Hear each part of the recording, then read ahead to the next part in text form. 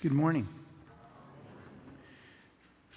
Welcome to Morrison Hill Christian Church. We're really excited to see every single one of you guys, whether it's your very first time here, whether you've been checking us out for a little bit, been here a little bit, or you've been here for forever, been part of the family and been serving here for forever. We're excited to see you here this morning. I know it's early. I know that it is spring break, and I know that there's several people that aren't here, but you guys are here this morning, and I want to congratulate you. You made a wise choice. I'm serious, because that is exactly what it means in the Bible when it talks about wise choices. It means making a strategic choice in a direction that you know is the right direction to go. Biblical wisdom takes into account facts and logic, the laws of the land, the culture, a whole bunch of different things. It especially takes into account God's clear moral boundaries and the things that He's made very clear.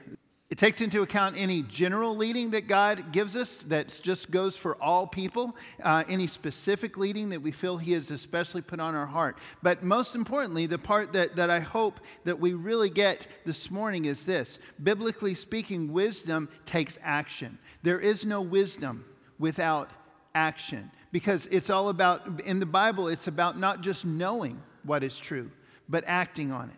And not too long ago, I said a very similar thing about faith. And I don't want you to think that I just randomly say that all the time. It's how it works. I want you to understand this is how it works in the Bible. You can't actually have faith without acting on that faith. That's how faith is defined in the Bible. But faith is about trusting God and then acting on that trust whether you understand anything or not. Wisdom is all about understanding and learning, but it's not anything if that's all it is. If you just think about it, make a plan, write it down, and never do it, it's not wisdom. Wisdom is when you act on it in a biblical sense. But here's how I know you made a wise choice this morning. We're not having this conversation online about where you were Sunday morning. You're here. You acted on it. You knew that the best possible place for you as a follower of Jesus on a Sunday morning is unquestionably somewhere where the Bible is preached, the Bible is taught, the Bible is followed, where Jesus is followed, where Jesus is worshiped. We may not be the only place where that happens, but we are one of those places, and you showed up. You worshiped Him. You gave to Him. You're listening to His word, and I hope and pray that you act on it when you leave. Good job. You're on your way. That's what it means to make wise choices. See, Jesus said, blessed are those who hunger and thirst for righteousness. Almost every English translation that we have uses those phrases. They're really familiar to us. Blessed or blessed, the same word. Let's say it differently. Blessed are those who hunger and thirst for righteousness. As I've been studying this recently, though, it's really become clear, not just in the original language, but just the context, that what we say when we say hunger and thirst isn't strong enough. What Jesus was talking about is not, when we say we're hungry or we're thirsty, it's usually only been maybe a couple of hours since we've had something, maybe a couple minutes. Even when we say something like, I'm starving, I'm going to die if I don't get a drink right now. Okay? We really don't know what we're talking about with hunger and thirst. But the word that Jesus has used is closer to what we would say when we say we crave something. It's something that we need. We know we have to have this. We absolutely must have this. I don't have a lot of personal cravings myself that are that specific, but I do live with someone who does, and I love her very much. And I've got to share a quick story about when she was pregnant with Drew. There was a very specific craving that she had. She needed red ices. And I learned really quickly that there was no substitute. It was this one, the red icy that has a polar bear on the front and the long skinny straw with a little kind of spoon thing on the end, okay? If they were out of that kind, the Coca-Cola one does not work. The Mountain Dew one absolutely does not work. Red popsicles, nope. Okay? It's red, icy, that's all there is to it. And God love, it was the middle of June and July, and it was super hot. We were living in a little trailer out at James Ferry Road. The air conditioning didn't work very well. It was pretty miserable. I get it. I understand. But here's the point. This is the point. Very specific. And I learned really quickly, I better have one of those in my hand when I showed up at the end of the day. all right? This is what I'm saying. When Jesus says, blessed are those who hunger and thirst after righteousness, this is exactly what he's saying. Blessed are those who crave righteousness. Nothing else is good enough. Nothing else satisfies except what God says needs to get done gets done. It gets done in my life. It gets done in my family. It gets done in my church. It gets done in my community. It gets done in my country. It gets done in this world. Nothing else matters. This matters. If nothing else happens today, this happens. What God says is right. That's what he's talking about. And recently, the Reed family gave me a copy of a translation I've never even heard of before, but I like it. It's called the Passion Translation. I'd like you to read the same verse with me this morning out of that translation. I'll put it up here. But this is Jesus' words, Matthew 5:6. Same thing I just said to you, but just a different way to say it in English that's a little bit more precise and accurate to the original meaning. I like this a lot. Let's read it together. How enriched you are when you crave righteousness, for you will be surrounded with fruitfulness. I like that. See, the righteous do what God says is right. When we get behind the curtain, when we finally start to see life from God's perspective, what happens is we start to lose our taste for all the lesser things that kind of kept us satisfied before. And only the things that he commands, only the things that he loves, little by little, the more we see it from his perspective, only those things satisfy. And the things that he says have to get done, we finally get to a point where we feel the same way. They have to get done. We can't just believe anymore. We can't just trust anymore. We can't just understand anymore. We've got to act. We need this. We crave righteousness. We have to see this happen in our lives and in this generation, in this life, in this family, in this church. Matthew 5:8 similarly has been translated with that same blessed are the thing, and it's a good translation. That's why almost every English version is within a couple words of this. You usually hear, blessed are the pure in heart, for they will see God. Once again, the Greek is a little bit more extreme than the English is. So let me bring this out again. I love this. The word see there actually is a progressive revelation idea. You see more and more as you go. It's kind of like if you've ever learned to play an instrument. I remember being a little kid and watching my dad play guitar and watching people play guitar on TV and thinking, that's awesome. How did they do that? That's like magic. I've got to do that. I've got to figure that out. I remember my first guitar. I remember how excited I was when I could play 3 chords and kind of keep up. And people could actually tell what song I was playing. But little by little, I learned more and more. I got more obsessed. And the more I learned and the more I could do things that were starting to amaze other people, the more I realized I'm barely scratching the surface. I have no idea. There's so many chords. There's so many scales. There's so many songs. There's so many rhythms. There's so many everything. There's so many different kinds of guitars. I'll never know all of it. But the more I learn, the more exciting and the more fun it is. That's the idea of the pure in heart will see God that Jesus is talking about here. They will see him more and more as they go. And the word pure has to do not so much with cleanliness, that's implied, I'll get to that in a second, but what it means is 100%. It means you're completely committed. Those of us that are pure in heart, he has our whole heart. We're not divided. It's not so much about no contamination as it is about no distractions. We don't give him 20% or 80%. We give him 100%. And once again, I love the way that the Passion Translation translates this because he gets this really clearly. Here's what he says. What bliss you experience when your heart is pure, for then your eyes will be open to see more and more of God. I love that. Now, if you really want to get into this idea of living out your life in a righteous way, what 100% commitment looks like.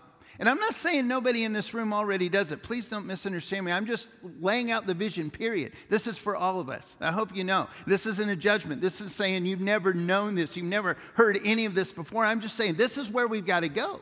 And those of us who are progressively seeing more and more of God, you know what I'm talking about. You see so much more than you used to, but you understand more than you used to that there's so much more to see. Right? Good. So if you really want to get into this idea, I recommend the entire book of James. We're going to look at several verses from that book today, but it's one of the most practical, simple, clear, do this, don't do this, boom kind of books in the whole Bible, and I love it. And if this idea of 100% commitment, acting on what you believe, putting it into practice, boom, boom, boom, I recommend the whole book of James. Here's one of the really practical ones that I would like you to read with me, and it is on the screen, so here we go. My dear brothers and sisters, take note of this. Everyone should be quick to listen, slow to speak, and slow to become angry, because human anger does not produce the righteousness that God desires. This is something that we all struggle with, because as we start to crave something and we realize how great it is, whether that's red ices, whether that's a really great movie we just saw, whether that's a new band we just discovered, whether that's something more about Jesus that we're really starting to get, we get excited and we want to share that. We want to pass that on. And we don't understand how somebody else doesn't see it already. How do you not want to play the guitar?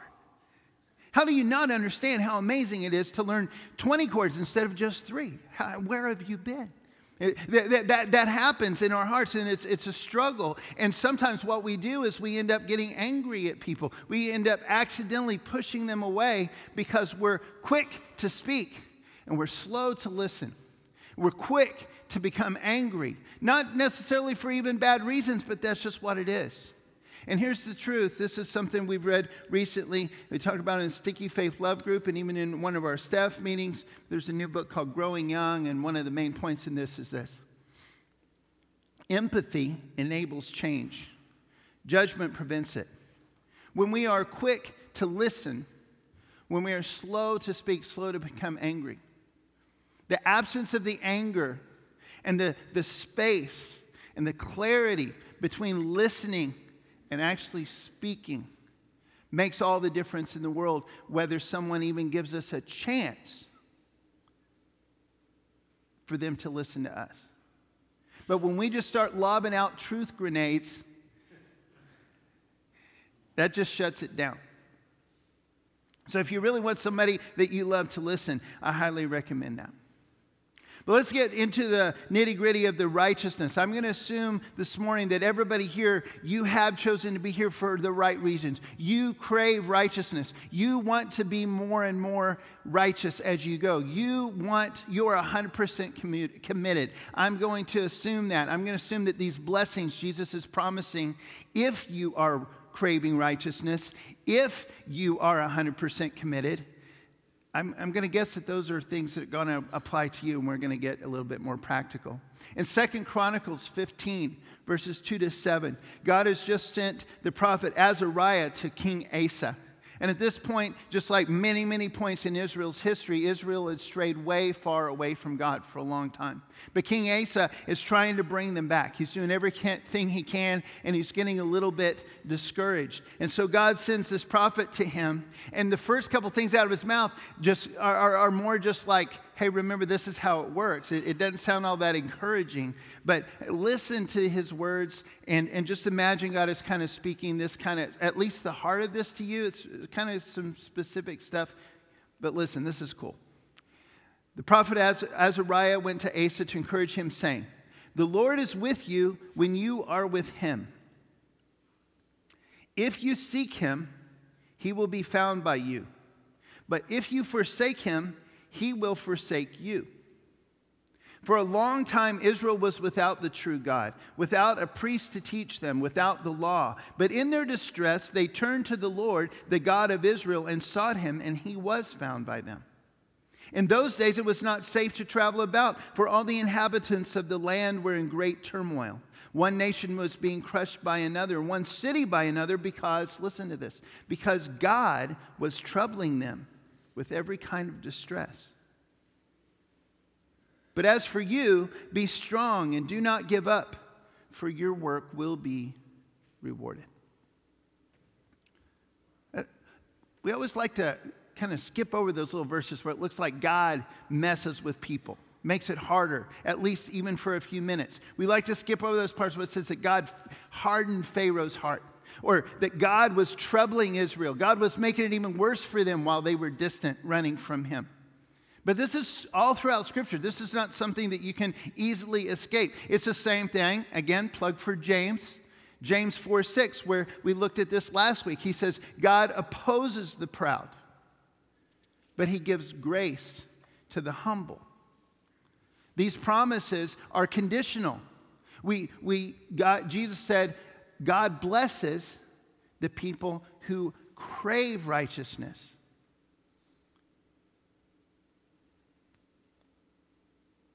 So you only get that blessing if you crave righteousness.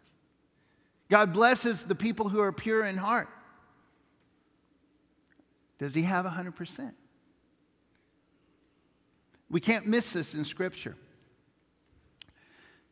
I've got a dog named Okoye. She's really fun. She loves to just hang out with all of us. This is a close-up picture of her in Justice. That's about how close she likes to be all the time. She's really fun. That's one of the things we love about her. But the other night, we were just kind of hanging out. She was sitting on the couch beside me, and Drew came up and tried to get her out of the way. And she kind of playfully growled at him. It wasn't like an angry, like nasty thing, but it was kind of, you kidding me right now? This is my couch. And it was funny at the time, but it was also kind of like, hey, wait a second, dog, who do you think you are? Like, we all love you, but you're the dog. That's my kid. There is a difference, okay? And I think that's important. I think sometimes that when we have issues with God, when we focus on things, when we crave everything else in the world except for righteousness and except for the things that God has promised and offered to us, we are forgetting who we are. And it's just as ridiculous as a dog thinking, no, this is my couch. You go somewhere else. It's crazy. We forget who we are. And that reminded me of one of my favorite movies, The Lion King. Anybody else like The Lion King? Okay. And this one scene where Simba has been wasting his life for a long time. He's been believing lies. He's been running around. His whole goal in life, the thing he's craving, is that he'll just be able to forget everything else and just not have any more worries. He just wants to just enjoy life until it's over. That's his one goal. And it's kind of working, but it's not really working. And then finally, Rafiki comes back into his life, and then he has this vision of his father. And his father says, Simba, remember who you are. Remember who you are. And I'd like to tell you this morning that at the heart of it all, the whole idea of righteousness, the whole idea of purity in the sense that Jesus is talking about, he's talking about the daily choices we make, the strategic choices we make about how to do everything in our daily lives, that we remember who we are in those moments. When you decide what you're going to do on a Sunday morning, when you decide how much you're going to give, when you decide whether you're going to really worship when other people around you are singing and standing, when you decide whether you're going to be honest or not, when you decide whether you're going to work hard or not, when you decide whether you're going to be kind or not, when you decide every single choice that you make, whether you think it has to do with God or not, that is it. You remember who you are. You are a child of the King. And your greatest thing, the one thing that you cannot live without, is that his will is done. And when you remember that in every area of your life, that is what it means to crave righteousness. That is what it means to actually make a wise choice in the direction of righteousness.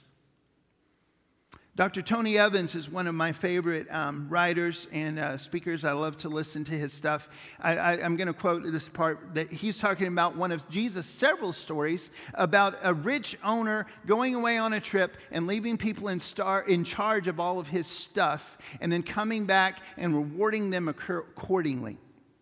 This idea happens several times. There's actually several stories, several versions of it. Some of them, everybody gets the same amount. But some do more with it than others. Some of it, they all get different amounts. And so he holds the ones that got more responsible to do more than the ones that got less. This happens a whole lot. There's several different versions of this idea that Jesus presents in story form. But one of the ones in Luke 8:19 is the one where a lot of people, they just all got the same stuff. But Dr. Evans writes this. He says, some believers don't seriously believe the owner is going to come back and ask them what they did with the time and the talents and the treasure he entrusted to them as stewards. Some believers don't seriously believe the owner is going to come back and ask them what they did with the time and talents and treasure he entrusted to them as stewards. You know how we know they don't believe? Because they don't act like it.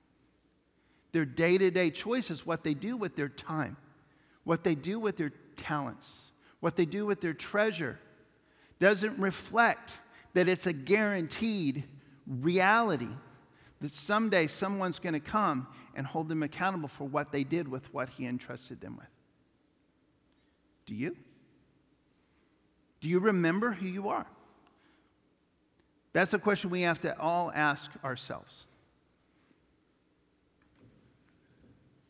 There's two things we have to do if we're going to try and get this stuff done and help the other people around us get this thing done. The whole idea of discipleship is all about not only following Jesus, but help each other follow Jesus, bringing new people into the family as we go, constantly following him and bringing other people in. There's two big words Dr. Evans likes to use a lot. I'm going to use them this morning. I don't personally care if you learn the words, but I hope you understand the concepts and apply those. Here's what they are: intercession and interposition.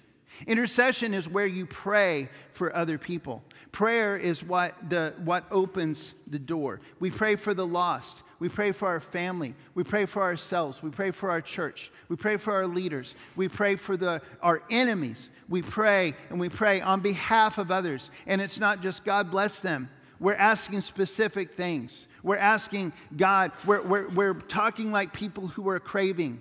We're not saying, man, I'm kind of thirsty. We're saying, get me a red icy or don't walk through that door. It's a totally different kind of prayer. And God actually likes those kind of prayers, especially when they're on behalf of someone else or on behalf of his will actually being done. The second one is interposition, and that's where you throw yourself into the mix. Like what Tom just said, sometimes God wants us to help be the answer to our own prayers. Interposition is where you enter the lives of those around you. You interact with them and you say, I'm going to help make this happen. I'm going to lead by example. I'm going to do what needs to be done. I'm going to team up with you and God, and we're going to get this thing done together. We act on it. We crave it so much that we don't take no for an answer. When we see life from behind the curtain, there's a paradigm shift. Paradigm shift is what Dr. Stephen Covey calls it, when your entire perspective changes. When you look at life just from a completely different way. Sometimes this happens when you get a new job. Sometimes this happens when you get married, when you have a child. Sometimes this happens when you graduate from high school. Sometimes this happens when you start kindergarten. There's a lot of things in your life. Sometimes when you find out that you've got a terminal illness, or when someone you love does. Or there's so many different things that could happen in life that just change everything. At that moment, your perspective shifts. And what Jesus is asking us is that we have a paradigm shift, that instead of seeing him at a distance and kind of approaching him sort of little by little, that we come behind the curtain with him and see everything the way he sees that. And when that happens, things really do start to change. But as we wrap up this morning, I want to make sure that we understand a couple last things. We're talking about wise choices, not just perspective.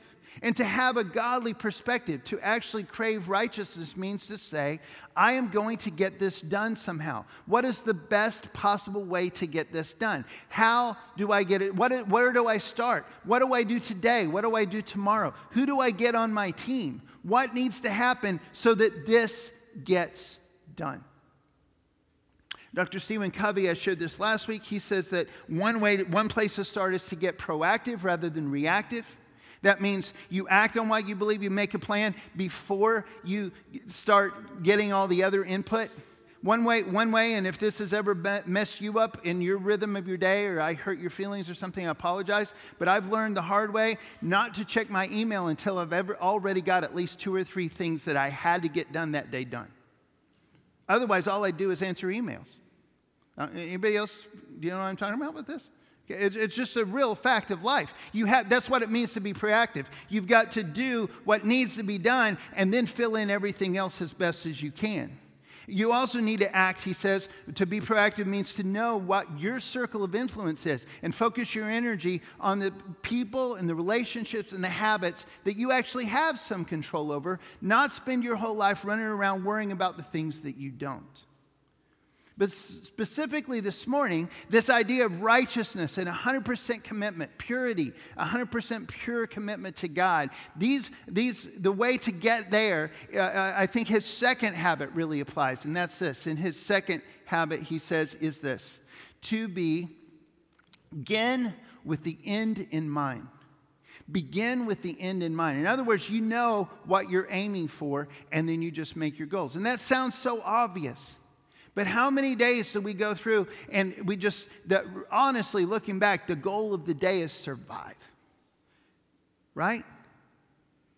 How many times have we made plans with our children, those of us who are parents, and we look back at the end of an incredibly, ridiculously busy month, and we're like, why are we even doing all this?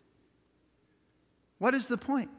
We're running around crazy, and we don't need to do, nobody's got a gun to our head making us do all this. Why are we doing all of this stuff? So you start with this stuff and you say, what do I want most? What's the most important thing? What do I want as a parent? What do I want for my child? Do I want them to be happy? Do I want them to like me? Or do I want them to be a lifelong, fully equipped, fully devoted follower of Jesus Christ? What's going to get there? What's going to help me get there? What's going to help them get there? What do we invest our time and our talent and our treasure in to get there? What about me? Do I want to just kind of survive and have enough time to watch something on Netflix tonight? Or do I want to accomplish God's will today? Do I want to get something done, and at the end of the day, God checks something off his lesson and goes, yes. Begin with the end in mind. Figure out what you really want and then make your choices based on that.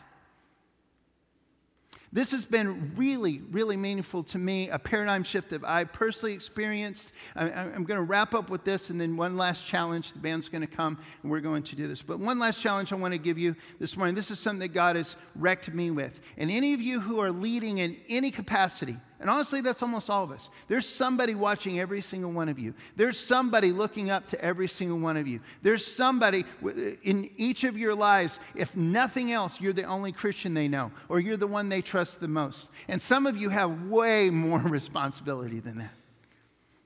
But as in a list in Ephesians 4, where Paul is writing about the leaders, he's talking about what their job is. It's totally different than how I used to think leadership worked. When I first came here in 91, I was the part-time youth minister and part-time worship leader. My goal was, I'm going to get competent enough that nobody feels like they have to keep reminding me stuff or cleaning up after me.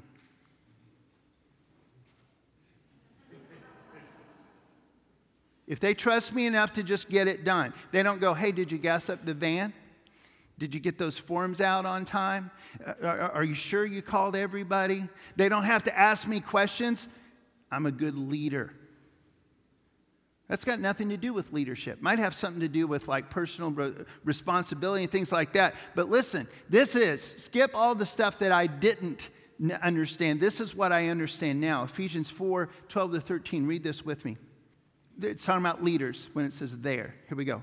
Their responsibility is to equip God's people to do his work and to build up the church, the body of Christ.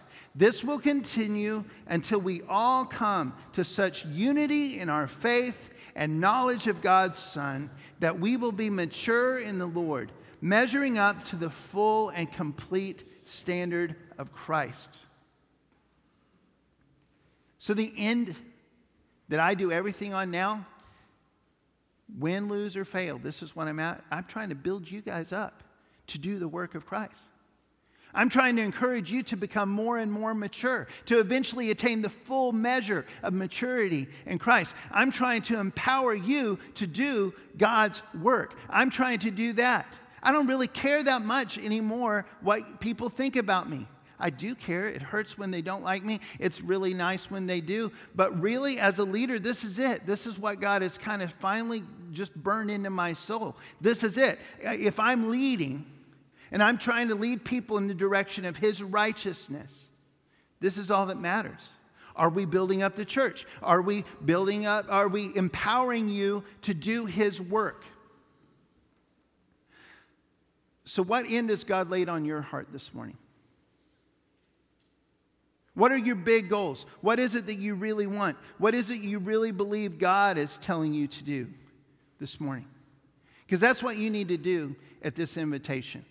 We always ask people to come, give their lives to Christ, give their lives back to Christ, join the church, and I offer that this morning. But I'm asking even deeper for every single one of you this morning. Do you want to know God at all? Give Him 100%. Do you crave righteousness or not? Whatever that means, whatever choice, the first choice you need to make in that direction this morning, you need to make that. Every single one of you this morning, that's what you need to do as we stand and sing. Band, if you'd go ahead and come on up. Whatever we need to do to become 100% committed. Whatever each of us need to do to make sure that God has it all. Whatever we need to do to do it. It might be something as simple as just committing to being here every Sunday morning and getting you and your whole family involved in at least one other thing here at this church every single week, because discipleship is the most important thing ever. It might be that simple. Maybe you do that. Maybe it's something way more than that. Maybe it's a very specific, very personal choice. Anywhere between a very specific thing and a general for everybody thing. Whatever it is that God is telling you this morning, I dare you to make that choice.